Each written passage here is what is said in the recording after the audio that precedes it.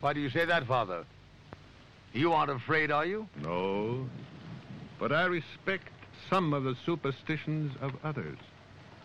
Often they are founded in fact.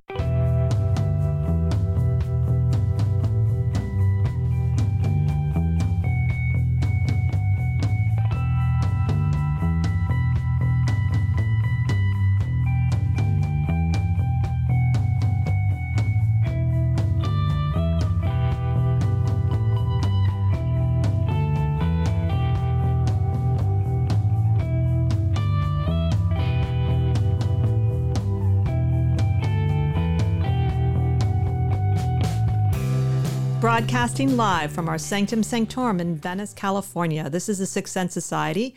I'm your host, Krista, here with our producer, Michael, and today we are very excited to welcome Jackie Smith to the show. She's the founder of Coventry Creations and co-owner of Candlewick Shop in Ferndale, Michigan. She's also a teacher and author of the best-selling book, Coventry Magic. But today we're going to be specifically talking about, at least some of the show, the archetype of the witch and wherever the conversation goes around witchcraft and magic. Before we get started, though, Michael has a few announcements. Hi, everybody, and thank you for tuning in again. We have some great shows coming up. First of all, we're just so much looking forward to Jackie today. It's going to be amazing. Next week, we have our good friend Reverend Jim McGrath back, and he'll be doing a show on the miracles of Christ and were they actual miracles and breaking all that down. So it should be fascinating, as always, with Jim. We love when he visits. And then we're going to end the month with Lama Kathy Wesley coming back to give us some of her Buddhism wisdom, and I think we can probably all use a little of that right now with everything that's going on in the world. So tune in for that. Get all the information at our website, sixthsensesociety.com, SIXTH, all spelled out. And you can find out about shows and information on guests and all that kind of stuff. While you're there, buy us a coffee on Ko-Fi, and thank you to all of those who have. It's really nice. It helps us to cover some of the cost of producing the show, and that makes us feel good. And as I always say, being a Canadian, I always love it when people buy me a coffee, so please do. And while you're there, also sign up for our mailing list. We have a newsletter that we're going to be putting out in a couple months, and we're going to have some links to some of our favorite episodes, some great content that we find around the web, maybe a lecture from Thich Nhat Hanh or something, things of that nature. So some really cool stuff that's going to be really fun to connect with. And so take a minute and sign up to our list. Don't want to take any more time. So with that, I'm going to kick it back to Krista, and take it away, Krista. Great. Thanks, Michael. So welcome, Jackie. We are so excited to have you. Thank you. I'm so excited to be part of the show and meet new friends. I love it. Great. Yeah, we have this connection to Michigan now. And I don't know what it is, but we've had several there's a couple other people we have on regularly as guests. So it just happened organically. I love it. Michigan, this is a very magical place. I'm just going to tell you. We got some good stuff here. It seems like that. I think it's really cool, and it surprised me that way. So I'm very happy to have you. So let's get started with a little bit about how you first got interested in magic and witchcraft. What was your journey towards it? Actually, honestly, my journey towards this started in the Catholic Church. I love the connection to spirit. I love that blissful feeling that you get when you're really connected to the divine and divine energy. And when I was a little girl, I thought to myself, you make that list, I want to be a teacher, or I want to be a nurse, or I want to be a nun. So the spiritual path was always on that list for me. So as I grew and matured and realized that Catholicism was not doing it for me as a woman, as somebody who really connects to the divine in a way that I want to affect change and I want to heal. There's not a lot of room in that for traditional Christianity or Catholicism. So I started exploring ran across some like metaphysical things, and that was a little too airy-fairy for me. And I shouldn't say airy-fairy, but the metaphysical things were like, I couldn't grab onto it. So then I started getting into magic. I think runes were one of my first things that I stumbled upon at Walden Books. Do you remember Walden Books? Oh, yes. Back in the day? That was it. That's what we had. We had Walden Books, and what was the other one? I can't think of it right now. But so if their magical department or anything spiritual, whatever, was like this wide, maybe. And one day there was that first book of runes. Is that the one by Bloom or? Yeah. And that blue box. Yes. And the blue bag. Mm-hmm. That was a gateway for many witch. So I got that, and then I said, well, there has to be more. If there's this, there has to be more. And then I went on a search, and so this was over 30 years ago. So there was not a lot. There was random little weirdo stores that maybe had a little pocket, or there was an herbal store that I learned different things from. They had some really cool herb books, until I just started really getting into some of the early days of magic and witchcraft and Wicca. Everyone was talking about Wicca at that time. So I thought that was it. This is it. This is my jam here. A lot of Scott Cunningham, a lot of Paul Barrel. That's what I had access to. And then it was like, oh, I'm home. And then I found Starhawk. So the spiral dance, and I'm like, oh, this is it. This is my jam. And over the years, it's just evolved into my own personal practice, which is the Coventry magic, what that's about. But I have always loved the term. Once I found Wicca and understood the difference of these different things, and the archetype of the witch is not necessarily what people had talked about. Man, I claimed myself as a witch from day one. Yeah, and that's the word witch is still very, I guess, provocative is a good word for it, even amongst people practicing magic, and it has a lot of different connotations. So in your mind, when you think about the witch, and you can talk about how you used to think about it and what you think about now, what is the archetype of the witch for you? Now versus then. So then I thought it was like you had to have some big calling. It was a witch was like, I'm a midwife witch, or I'm an herbal witch, or so it was part of like almost like a clergy position. And now my definition of witch is a lot simpler. It's a title that you give yourself, like friend, or I'm going to be a listener or a leader. I'm going to be a witch. And it means that I'm going to affect change in my life. I'm going to use the resources around me to affect an energetic shift to head in a direction that gets me to my goal. And so there's a lot of witchy people out there that never call themselves a witch, but they do affect change.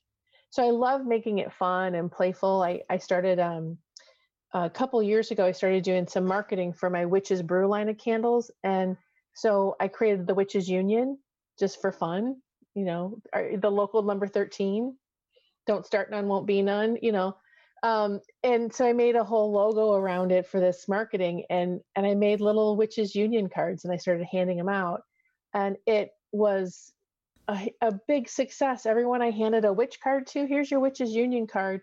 Everyone I handed one to, they're like, oh, I'm a witch. I go, absolutely. And it's really funny. On the back of the card is that this card entitles you to watch Harry Potter movies without a child present, to know all the lyrics to every Stevie Nicks song.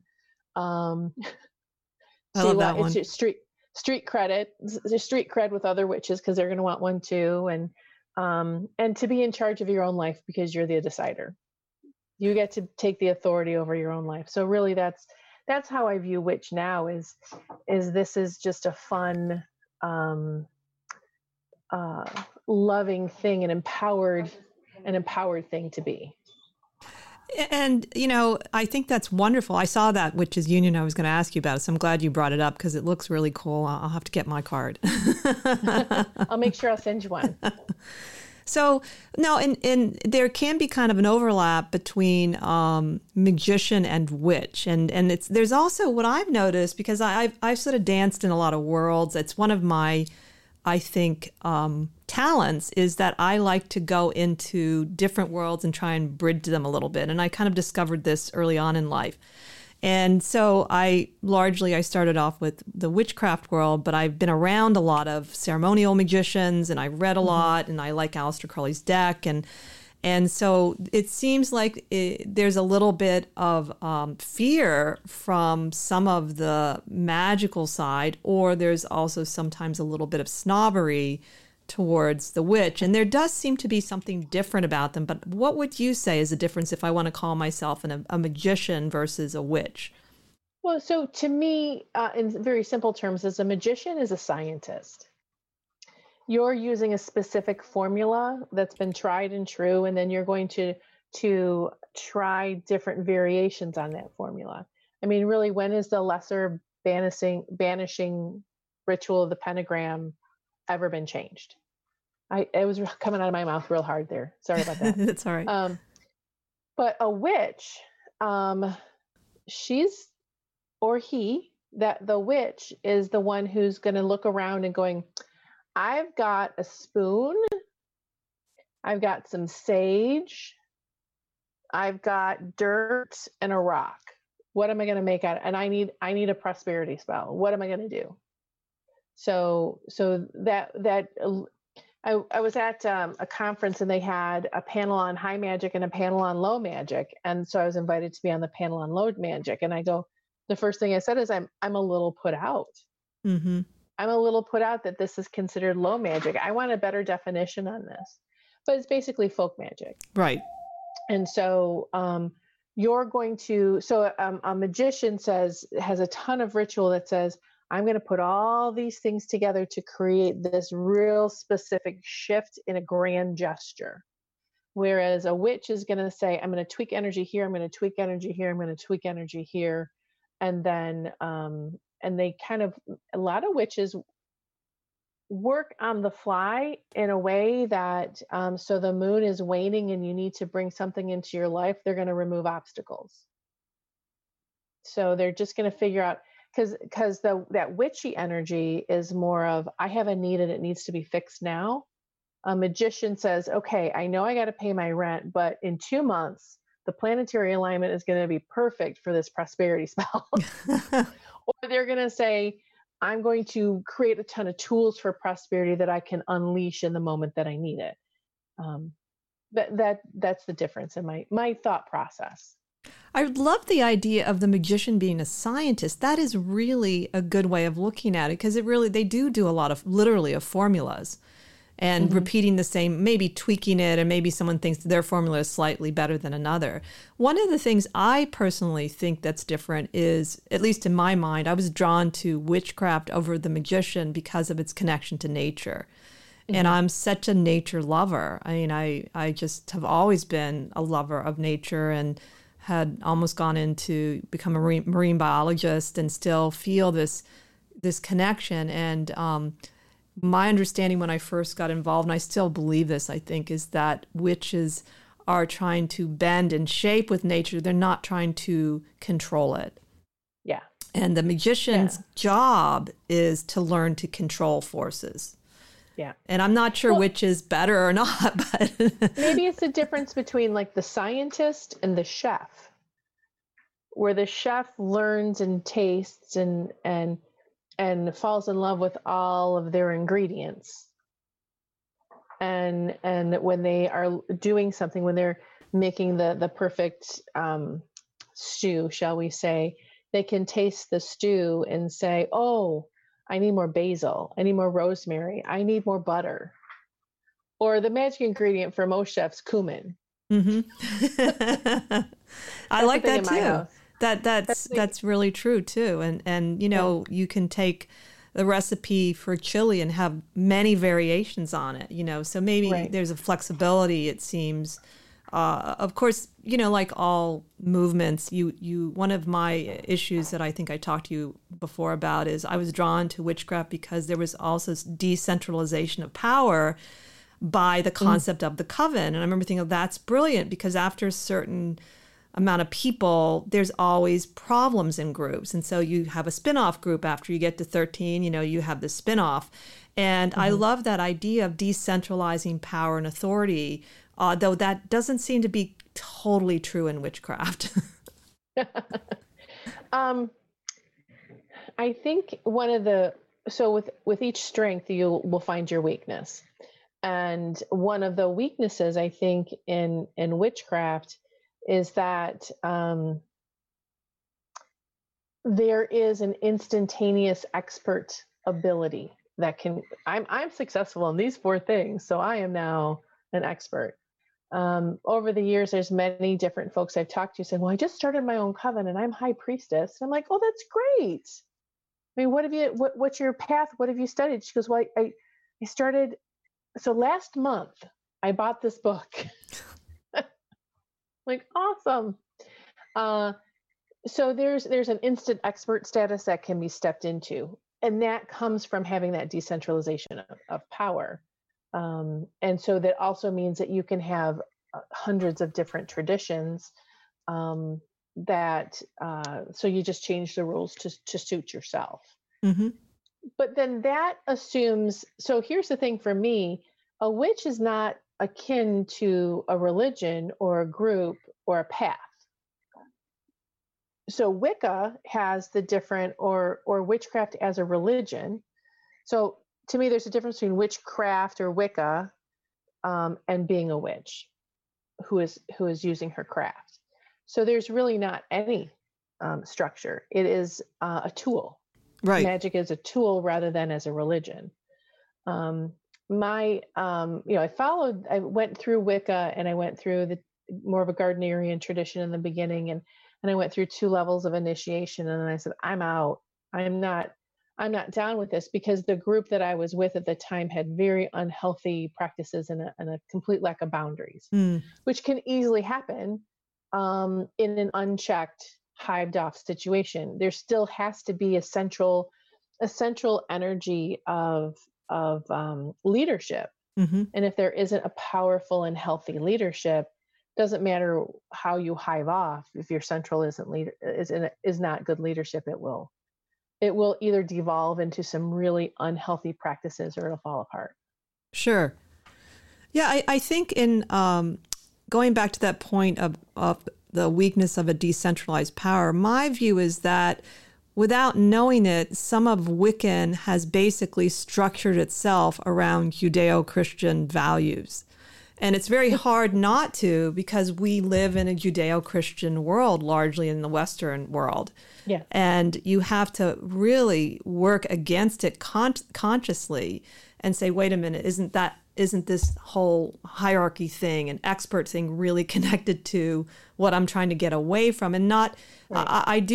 I believe in leadership. I do believe in people that can teach and have leadership, but they've earned it. They earned it through their hard work, and we respect them because of the things they put out. And they don't have to even say they're an expert, by what they share. And I totally believe in leadership and things like that. But there's a lot of, like you said, I read a book, I'm now a high priestess or high priest, and I'm sure some of it's well-intentioned, but some of it isn't well-intentioned. And right. It's I like, going back to the idea of the archetype of the witch, it is different from the path of the religion. Yeah. If I think about some of the archetypical feminine energies of the witch. So she's typically seen as an old woman surrounded by other old women.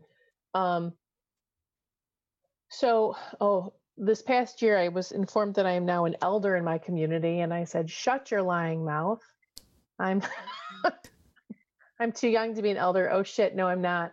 But I don't want to be an elder, not because of age, but because of responsibility. Mm-hmm. But so going back to that archetypical witch, and these groups of women, I have different groups of women in my life that in many ways serve as a coven. They problem solve with me. I'm there to dry their tears. I'm there to celebrate their successes. I'm there for the last minute road trip to go and rescue somebody or an animal. That to me is that coven energy, but they're not necessarily witches. Mm-hmm. So I think that camaraderie and you're right, after a certain point, and it wasn't 13, it was really 6 or 7. after that point, it just became too big, and it naturally fractures because there's only so many people that you can really dedicate energy to. Sure. My daughter was devastated when she was in high school, saying, I really only have 2 friends. And I said, to be honest with you, babe, I've really only had 2 friends at a time, and I don't have time for anything else. Right. It's hard to split your attention into all these different directions. So that's, I totally went off the rails on that one. So the whole archetypical witch and a small group of people and the decentralized power structure, I think, is kind of a natural way that we do, and we support each other and we protect each other. Because even in a larger structure, you're going to have your smaller cliques and your smaller groups. That is your comfort zone. Sure. So some of the other, I'm amazed I got involved in witchcraft, because I used to have a nightmare about someone that was like a hag, I would say, in my youth. I'm a big dreamer. I've had a lot of nightmares through my years and different variations. And there was this kind of hag figure when I was really little that used to terrify me. But the way I came across witchcraft was through history. I don't even know why I did this, but I was taking a course on religion at Duke, and we got to pick a project.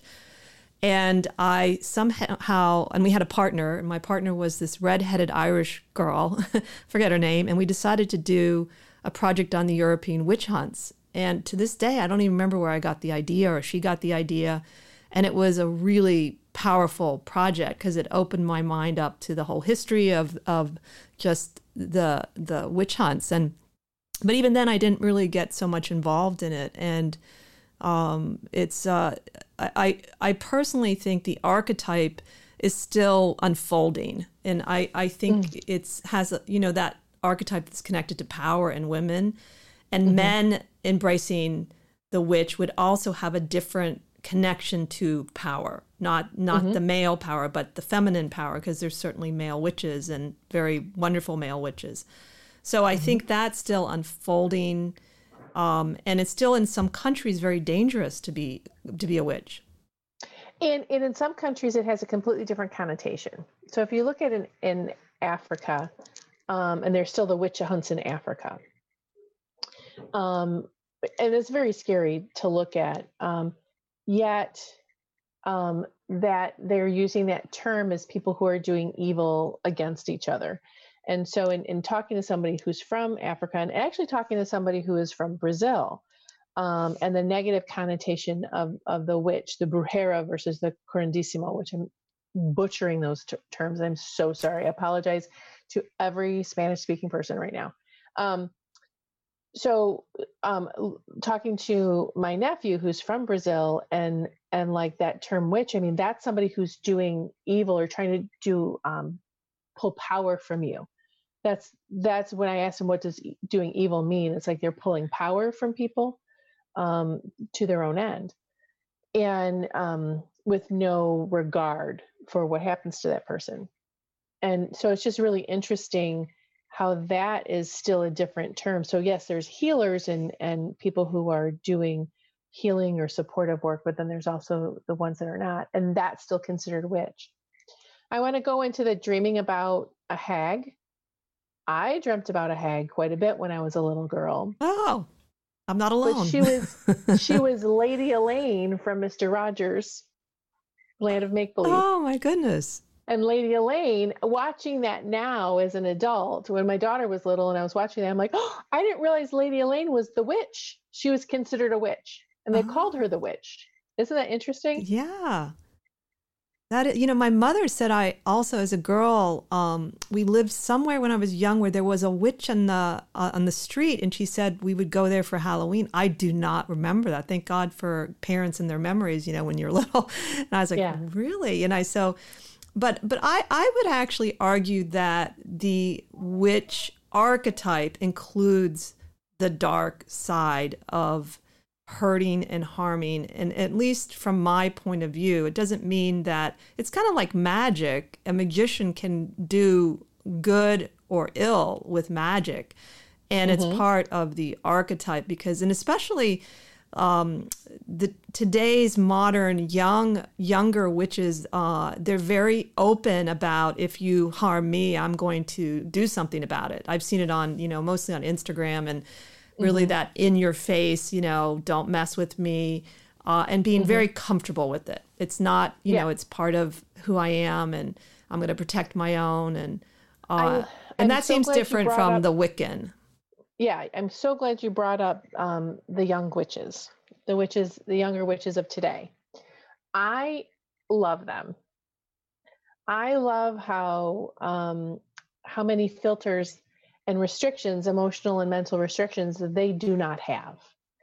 I watch my daughter, who I did not bring her up in any formal religious structure. I brought her up with a deep spirituality of cause and effect. And who do you want to be in this world? And so I watch her out in the world, and she really understands that the energy and the results of manipulating energy, and what energy do you give off in any moment. And I'm super, super proud of her. And these other young witches who are coming out going, I'm going to own my power. And it's our generation. We had to earn mentally and emotionally, spiritually. We felt we had to earn the right to own our own power. And we didn't want the next generation to have to go through what we went through on this mental process of, do I deserve my own power? And now we have this generation of young witches that are going, I'm inherently powerful, and I'm going to do my due. And I love them. It's true. They are more comfortable initially with it, and it doesn't matter sort of their race or their age. I mean, I would include young, even people under 40 or younger, and they don't have the same struggle that certainly we had. And some of it, I do think, has to do with people, however, like Budapest and Laurie Cabot, who fought the legal battles. Yeah. And the legal battles really, really are so important. And I've seen younger women that know that, and they'll say, we owe this, we can do fortune telling in California because of Z Budapest. She fought it. And it opened up some of that part that I think is essential for any group that's is feeling oppressed or as a minority. Is the legal battles are hugely important. Oh, I love having that conversation with folks. There's some really sensitive, really, really sensitive subjects coming out right now. A lot of it's based on appropriations. A lot of it's based on equality. We're in the anti-racist movement now. And so to have these conversations with my daughter and my niece, who is more millennial, and my daughter is Generation Z, about, hang on, you got to understand what our resources were. For instance, not a popular opinion of late, but when 30 plus years ago, when I was yearning for legitimate spiritual practice, not something that's continuing, that's living and alive, that I get to be a part of, that I get to experience. And one of the first living spiritual practices was the exercise of smudging. And I hate to say this, but 35 years ago, I learned about that. And it was one of the first things that was just this great living practice. So I absolutely glommed onto it. This is a practice for me, and I learned from it, and I developed my own what felt really energetic to me in my own practice within it. So then of the past few years, saying we should stop calling it smudging and just call it cleansing with smoke or different terms. I forgot the word right now. And I said, so understand, for someone like me who's been using the term smudge and using the techniques of smudging and honoring where it came from to the best of our ability, this was us honoring what was being done 35 years ago when I learned about this. We were honoring this process, very excited to be part of a tradition or something. and then learning how to bring it into our own tradition. So this was no one, my parents, my siblings, no one in my community ever gave a thought to a First Nations person. Mm-hmm. They never gave a thought to the fact that there's a white guy in paint in the movie being an Indian.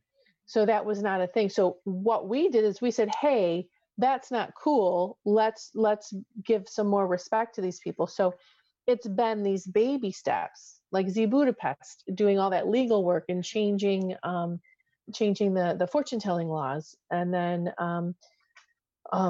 people of my generation and our generation saying, no, it's not okay to just put people in paint and call them Asian or Chinese or whatever.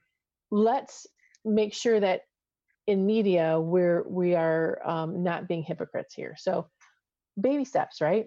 And magic was the same thing. As I was so excited to learn about these different things in magic and different traditions in magic, and experiment and bring them into my own toolbox. So then it becomes harder for us of our generation to go, oh, I can see why you feel that way and how you feel that is appropriating. Well, I think that one of my issues about people in general is I don't know that people use their words consciously enough to begin with. And as a reader, as a tarot card reader for over 20 years, I've learned to not to, kind of, judge my words, but I watch my words and I try to pick ones that I'm really trying to emphasize in the reading. Like it seems like every reading has its own specific words. And one of the things I wish we could all have are schools of communication, because I do think because of the instantaneousness of communication that there are things that are just really innocent, and but they're so quick, and that people, yes, there are certain conversations that you can see really are really not good. And then there's a slip somebody will make on a Facebook page or Instagram, and then someone jumps all over them. And I don't think it's a good way to spend our energy. I don't mind it so much as, that is this efficient? Is this, and also living with a Canadian, my husband uses words differently. And I don't know that we have an awareness about words to begin with, let alone the loaded words, Yeah, this is, and right now, I agree with you, that communication and what words mean. I have a diverse staff here at Coventry, and they've grown up in different generations, different parts of town, different cultures, ethnicities. And so when I say, I'll say, a perfect example is my sister would say, well, this is a bump in the road we got to get through. And I looked at her and I go, this isn't a bump in the road. It's a goddamn canyon. What does a bump in the road mean to you? She goes, well, a bump in the road means very similar to what I was saying, but she kept saying this bump in the road. And I'm like, no. So when we get down to what things mean, so we try to be very mindful. If I just say, put on your big girl panties, let's move on. To this person, that means something very different. Mm-hmm. And so we're learning that. And I'm finding right now, communication is evolving. Oh, look at us right now. Mm-hmm. We're having to communicate much more deliberately. I was talking to my staff saying because our customer service manager cannot work in the building. She has kids at home, and we are adjusting. And I'm just getting different phone systems and the whole thing so we can work remotely if needed. Mm-hmm. And I said, so what we're missing that informal, casual conversation moment that informs so much. So, and I'm watching this in the society, and I'm watching this in classes, et cetera. So we can't go into the store and say, I need a spell for blah, blah, blah. Or, and this is, which candle do I need for this? Or what crystal is good for this? We don't have that casual conversation. It's actually an effort. I need to get online and find the person to talk to, and I need to type something to them for the love of God. and and then they need to type something back. I get a lot of questions and emails right now, and I look at this email and I'm like, short answer or long answer? I'm typing, it's going to be the short answer. So I have to be much more deliberate. I'm finding communication is evolving in a big way. Well, I think that's a good thing, and it's definitely a necessary thing, because it's something I've observed over many, many years. It's not a new thing, and it's just something that I wish we had ways to learn and relearn how to communicate better with one another. And one of the things that's missing, and it's a lot of the platforms are not really equipped for it, is listening. There's not enough forums for listening, if you think about it, and it's a skill you really have to keep working at. But getting back to the archetype of the witch, now the archetype of the witch is often depicted in different ways. We kind of mentioned it earlier. There's, the older green-faced witch, and then there's also really, I think one of the archetypes is the young and sexy witch. It's a very, very popular one on magazine covers, and so do you have any opinions about how you see the witch as depicted through art and culture and movies? Do you like some more than the other?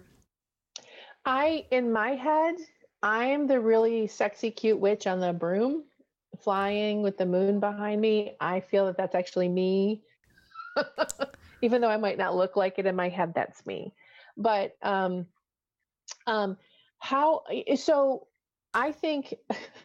I think the series Charmed changed the game for the archetypical witch, so how witches are seen.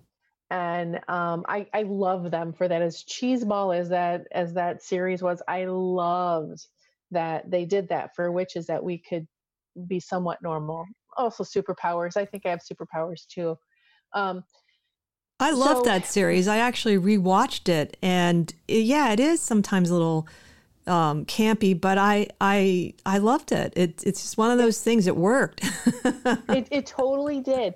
It totally did. There's always hope. There's always struggle, and so I will forever love that, and I'll forever love Buffy, and Willow being the witch that she is, and so witches in media. I feel in this century have gotten the right kind of teeth. So before witches were, there's always something like nefarious to them. There's always something like, even Bell Book and Candle, she still had a nefarious type of, she wanted a man, and she was going to manipulate this man. Or they're like Bedknobs and Broomsticks, where they're a little, Mary Poppins. There's a little bit of the like the sweet and really get not enough teeth. But now it's like witch as activist, witch as someone who is righting the wrongs, is a newer concept. And now we're kind of the pendulum swinging, and witch as a badass and not always doing good. Right. So we get to have a plethora of them. The new Sabrina series has been very interesting. And I'm finding it fascinating that they swayed her to the dark side a bit more. And that the magicians, that's a little more. Yeah, I watched the first season of that, I think.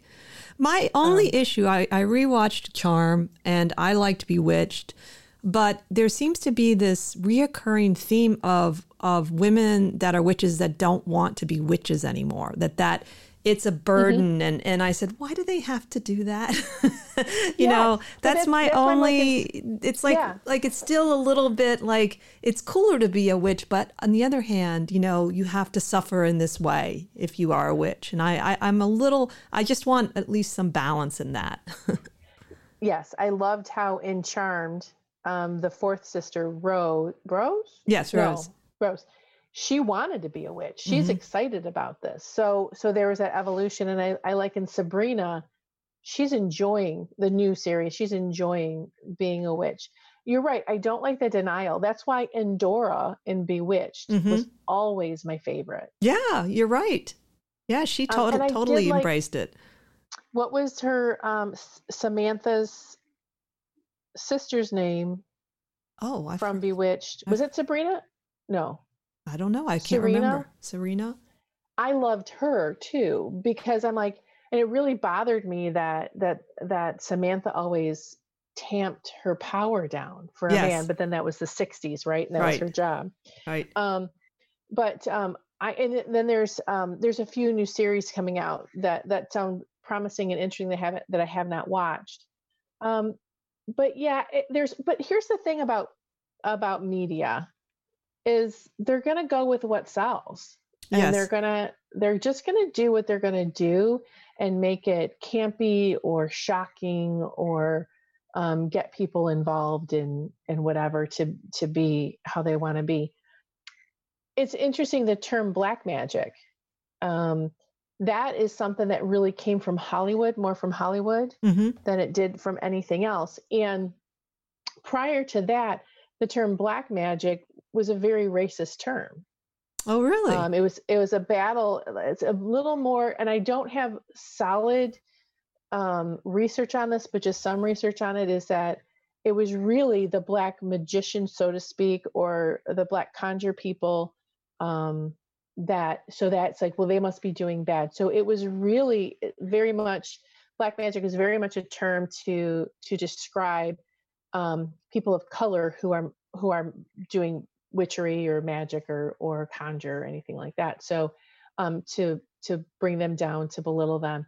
And it's a very racist term. It's not really about good and bad. That's interesting. It makes sense, actually. I hadn't really thought about it. But I have noticed the color black, even in animals, has been demonized. So black cats, black birds. Absolutely. There was a period where they were killing all the black cats, which of course it spread the plague as a result. And so the color itself is also interesting to look at. And even the way New Agers describe light and dark. And I really don't like this idea, like, I'm a light worker. No, I'm hopefully going to be an integrated worker. The darkness has so many good, beautiful qualities in it. Darkness is not bad. I like to remind the light workers that we don't actually grow in the light, we grow in the dark. Plants grow at night when they absorb what they need to absorb in the light. But until we get back into the shadows, until we get back into the dark, we cannot integrate it. Yeah, it seems like this whole complex thing around darkness that's also it seems to me part of racism myself, like magically, and it needs to change, and it's changing in physics because of dark matter, and they're seeing that all this dark energy is really important for creation. That is a fascinating way to look at, we need both, and neither is, it's more like I guess the Taoists have it kind of right, the yin and the yang. But unfortunately, I still don't think in the language of certainly certain people spiritually, it's really understood that just conscious, and also the idea that the shadow, like what's buried in the shadow, it isn't always bad things that are buried. There is something called the golden shadow, where you repress your talents. Let's say you grow up in a family that doesn't want you to dance, and it's a religious family that doesn't believe in dancing or something, and you repress it. And evidently that it's a specific term. I forget what Jungian person I read, and it's a little harder to tap into and to find, is your golden shadow. And the idea that shadow work is always about getting icky things out. I said, that's not true. No. Not at all. No, we hide in the shadows. We hide some of our best things in the shadows so they're not judged or taken away from us or belittled. And it's interesting, when I started making the Blessed Herbal candles a million years ago, and the protection candle, and I meditated on each one. When I make a product, I meditate on it. I make friends with it, and I see what wants to be born within it. And the protection candle wanted to be black. So everything I read said protection was white, protection's white, protection's white, protection's white. The light of God, the light of the divine, etc. And I said, nope, it's black, because sometimes you need to hide in the shadows. and you need to bring in all. So black being you bring in all colors, Mm-hmm. a very, very deep. Sometimes you just need to root it, earth it. And it just wanted to be black. And so I did. And this was 30 years ago that I made the protection candles black. And the amount of grief I got, I had people who would not carry my product line because I didn't have a white candle. I can tell you why I didn't What? have a white candle. I can't believe that. I had people who would not, the Blessed Herbal candles. Now, I'm going to toot my own horn here.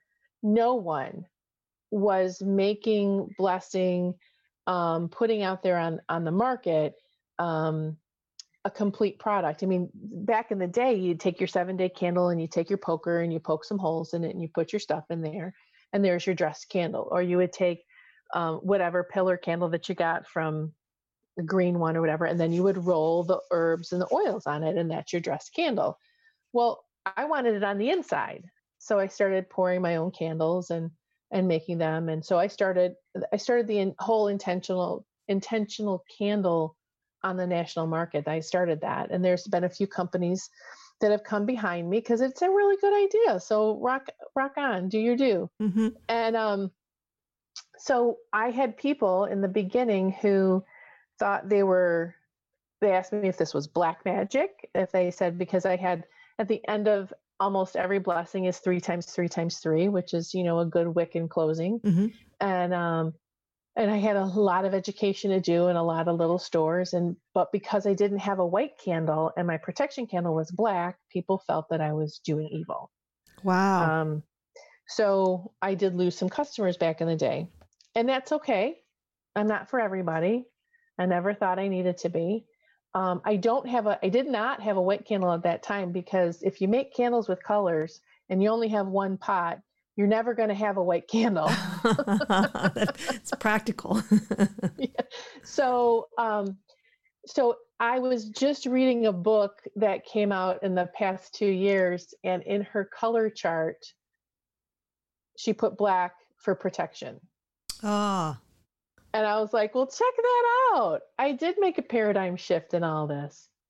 That's amazing. I never even thought of something like, I've bought that candle. And your candles, I think I've been buying them for 15 years. I love them. I mean, they're still very popular, and people use them and love them, and they feel like they work. So I congratulate you on being consistent and really having a product that lasts through time, which I don't think is probably easy. So nope. I wanted to give up a couple of times, but nope. What was the challenge that you faced that made you rethink doing it? Well, you know what? I put up a meme when COVID-19 first came out, and we went to lockdown. Mm-hmm. And I said, listen, Coventry has been through 2 recessions, 3 if you count the one I started it in. We've been through almost going bankrupt a couple of times. We've been through 9/11. We've been through the housing bust. I've been embezzled for over $100,000. COVID-19, hold my bourbon. I got this. So throughout the years, I mean, I started my business when I was 24 years old, and I thought I could do no wrong because I was doing so much right. Mm-hmm. I'm doing this. I have this new idea out on the market, and people are loving it. People were waiting for it. And I did the right thing at the right time. So part of it was luck, Mm-hmm. but part of it was a really hard work getting out there and explaining to people that it's okay. Well, I did this to make money to go to college, and then I never went to college. I did this instead. So I really went the long road, the one that goes like this. Mm.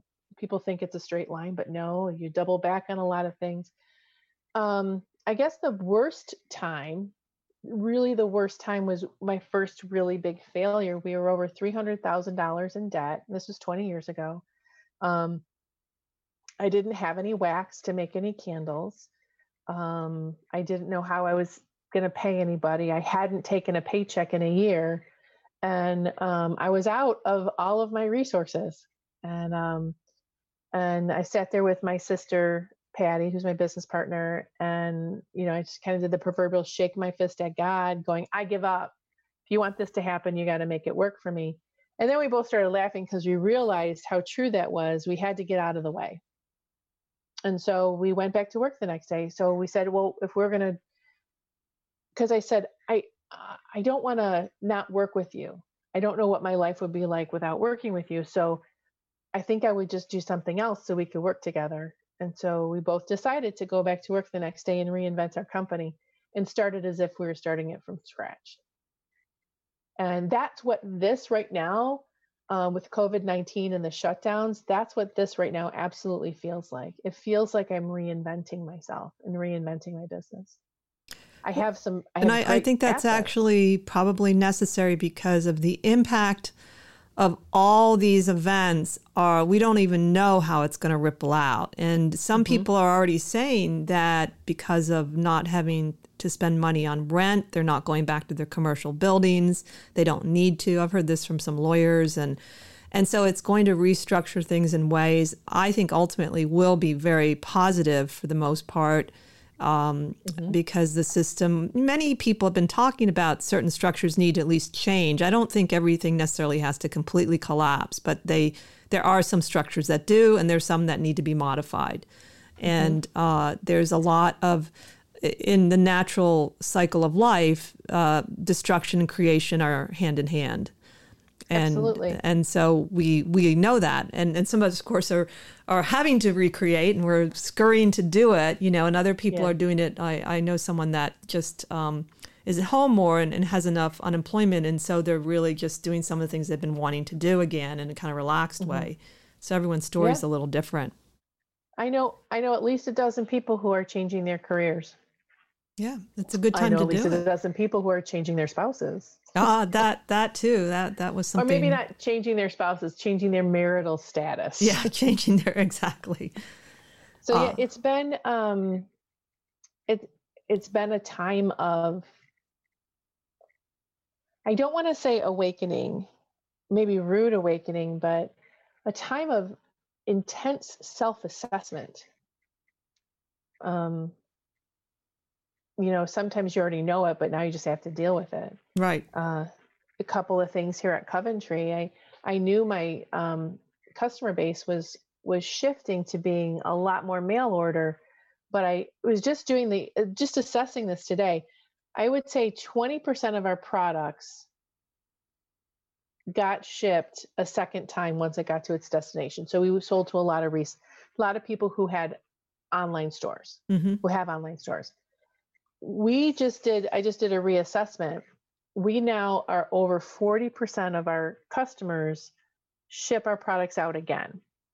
And so we're talking and we're like, this is a big deal. So we need to make it easier for our products to get shipped again. And so that is like, I kind of knew it, but now this is going to be a really big thing and a really big investment and a change in our process and a change in how things look and how they look on the store shelves. And it's a big cascade. So, I mean, that simple thing that seems so little, but if we have a product that's hard for my retailers to ship, they're not going to promote me. Sure. Now, I want to get back to one more question before we're getting closer to the end. And I just wanted to know your thoughts about where you personally see the movement of witchcraft and the archetype of witchcraft going, because as you know, that archetype can rise and fall. And is this something that's going to become more integrated? Is it, there is a cool factor to it now? Is that going to play a positive or negative, I guess, repercussions on it? I feel we're normalizing it here in the U.S. and in more of the first world countries. I hate to say that in that way, but so like I look at one of my big, hairy, audacious goals in life is to normalize the word witch and magic, as if you were saying yoga and meditation. Yoga is such a normalized word at this time that I'm at before COVID, I'm at the salad bar with my niece and she goes, hang on, I got to do my salad bar yoga, as she goes under the sneeze guard to get the green peppers. But look at how normalized this word is. That's true. And how normalized meditation is. I was just on a business call right before this with a bunch of movers and shakers in the Detroit area we're all working on our plan to get through this whole thing. These are not spiritual businesses. These are, some of them are military suppliers. Some of them are big car company suppliers. Some of them are training. This is not metaphysics in here. But the guy who's in the military supplying, he goes, you know what? I got to get back to my morning meditations. I haven't done it for a couple of weeks. And I'm like, check you out. Guy said, I got to really watch what kind of energy I'm manifesting. And so I reached out to him later. I said, well, I loved what you had to say about that. And he starts like mansplaining meditation to me, which was adorable. But he's not a spiritual metaphysical person. He's not even, this is just something that he glommed onto because it helps clear his mind. And so that's where I think witch and magic is going to a place where it's normalized. And I know that hurts some people's feelings that it's not going to be as special. I love it because it's going to open doors. Sure. For us as magical people, where we can be a little more out and we can have non-threatening conversations with more people about our process. So when I bring a new person into Coventry, I can say, well, we're very energetically driven here. So we're very careful on the words we say and what we bring and the music we play in here. And I don't get you're a weirdo look. Right. So now these young ladies that I bring in, the young ladies and young men, when I say we watch our energy in this company, they go, oh, hey, I like that. Yeah. Yeah. It's a healthy atmosphere. Quit. 10 years ago, 15 years ago, I had a woman quit because she couldn't take the fact that we're always talking about magic and energy and manifesting here. She goes, I can't be here. I'm a Christian. I can't do this. And I'm like, I know you can't, baby. It's okay. Right. No harm, no foul. Pray for me. So before we get to the end, how can people reach you? Is it best on Facebook? I know you have Instagram. It's at Coventry Candles. Coventry Creations on Facebook, Coventry Candles on Instagram. CoventryCreations.com is my website. That's some of the best ways to get me. We do a lot of Instagram and Facebooking. Yes, Instagram. I noticed that on your Instagram page. I have a Hannah, and Hannah does an amazing job. Well, that's great. Now, the other thing I did want to kind of bring up, I know we're really close to the end, but the idea of men in witchcraft has certainly grown more since I first was involved in the 90s, and it seemed like it was more women, other than, some of the men that, like Scott Cunningham, that published. And do you feel like that's becoming sort of easier for men to embrace the word witch and to call themselves a witch, and for women to accept that too? I love it. I love that more and more men are coming to the low magic, shall we say, more of the earthy magic, which is usually just a role for women. Usually it's like men are the magicians and they do the ceremonial magic, and then women are the witches and we stir the cauldron. Right. And I'm liking that we have a little more of a blend. And one of the reasons why I'm really enjoying this is, in the past, an unpopular statement I'm going to say is, there was a higher percentage of straight men that got involved in witchcraft were predators.